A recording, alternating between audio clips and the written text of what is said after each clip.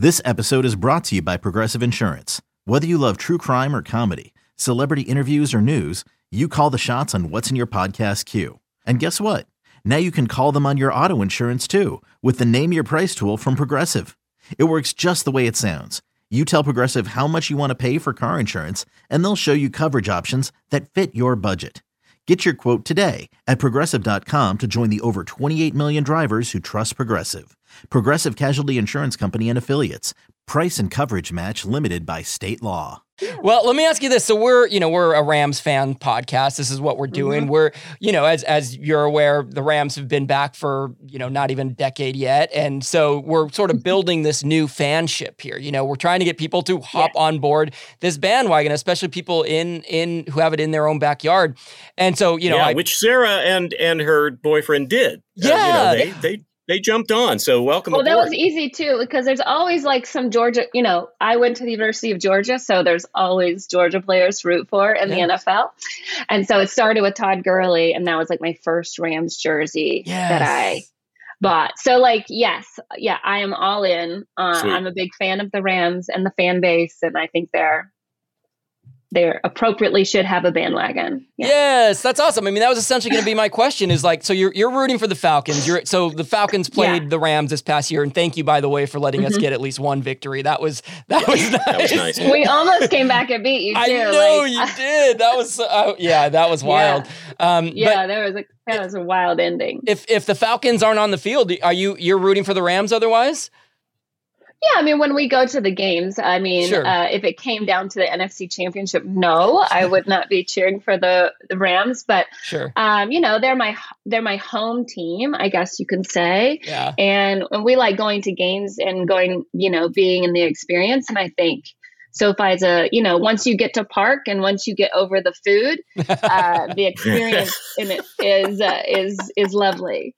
Yeah. Yeah. Now you were forced to share the same space as a Rams fan that I have not seen quite the likes of in this town yet. Although we have talked to Ramator, and we have talked to an Irish wolfhound, I think it was, who was a Rams fan. Yes. So we're really stepping up on guests, by the way. Thank you, Sarah, for being here. But Taran Killam, your co-host on the Pylon, we have seen him at games lose his ever-loving frickin' mind. How Kobe Smulders puts up with him, I have no idea. Is he really that extreme? And was he just a sad, sad man this entire season? He is very much that extreme. He, in fact, we got a wardrobe from the NFL, NFL shop, sent us all kinds of stuff. And they did not have to send Taran any Ram stuff. He already had so much, I'm talking shoes, socks, underwear, everything. He's got it, And, I think it's also Taran has been a very successful person for a really long time. So you're what do you get this person as a gift that they don't already have? So Rams gear is always a good choice. So I think that could be part of it, but also, no, his happiness is based on his fandom with the Rams, and they're winning and loss. Seeing him on Monday mornings after a loss was not fun. And we had started this thing with this Goodell painting that we were every time the Rams lose, we're going to put a piece of clothing on this painting.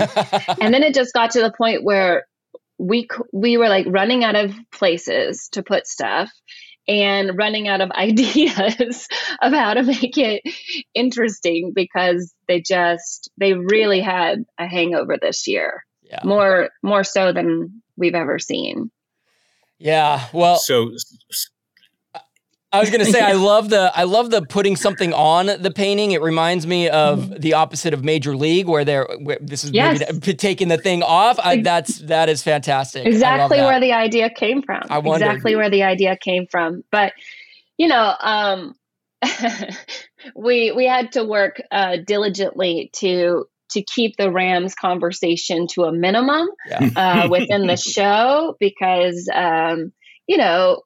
that Taryn was always very upset about what happened, and it didn't help that the Lions got better after the Jared Goff trade. It did not help, and that meant the worse the Rams did, the better the Lions pick was this year in the draft. So all of that was kind of coming into play as the Lions had this kind of epic season, and the Rams had the opposite. Yeah. Well, but it's not like they're not going to be good. I mean, I know they got rid of Jalen Ramsey, but they were hurt. They get McVay back. Cooper Kupp's going to be healthy again. So it's like, we'll see. Aaron Donald's coming back, and that's, those are your biggest key pieces. We just got to make sure Stafford stays healthy. Yeah, got to protect him. We are, you don't know this, but we are and even throughout most of last season, we were the positive Pollyannas of podcasting. We stayed right up until the last 3 or 4 games where I lost all faith. But you're absolutely right. I think the prospects are still positive that this could be a competitive team. How do you think? You just mentioned some off-season moves. How are you feeling about your Falcons? Well, the Falcons have made a lot of incredible moves. I mean, I have been saying for over a week that I want Taylor Heineke because I think he's the most underrated player, and I think you can get him for a bargain. So I think he is like the Brock Purdy of the starters, if you will say. I definitely did not want Lamar Jackson, so I was very glad that the Falcons said no. We have a lot of cap space. We have the second most amount of cap space now this year. Last year, we were still paying Matt Ryan $40 million to play in another division. So we cleared up a lot of cap space. So we had $62.5 million in cap space this year. So we re-signed Lidstrom on our offensive line. We got a new safety from the Bengals.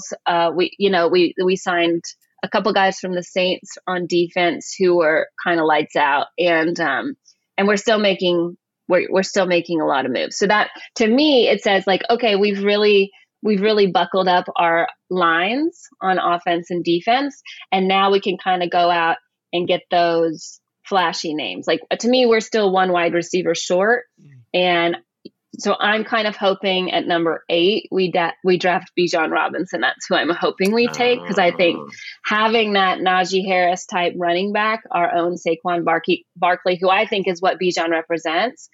I watched a lot of college football this year because I was also on Inside College Football once a week. Cool. So I watched a lot of college football this year, and I thought that everything that they were doing at Texas was really incredible. So I'll be shocked if Arch Manning starts this year. I think Quinn Ewers will probably start again because I think he was a better quarterback, and I think Arch can learn a lot.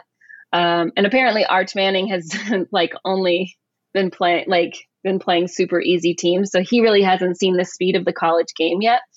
So I'm really hoping that the Falcons take Bijan, but I think if we were to get a Nolan Smith or a Jalen Carter, I'm not mad at that either. We want that Legion of Boom back that we had when Dan Quinn was there, when we had this incredible defense. Yeah. Oh my God, Kevin, she's so much smarter than we are. I was going to say, I hope you get, I'm like, whoa, can you be on our podcast all the time? Please give us some credibility. That would be amazing. Go through the whole NFL team by team. Holy crap, Sarah. That's sorry. that's fantastic.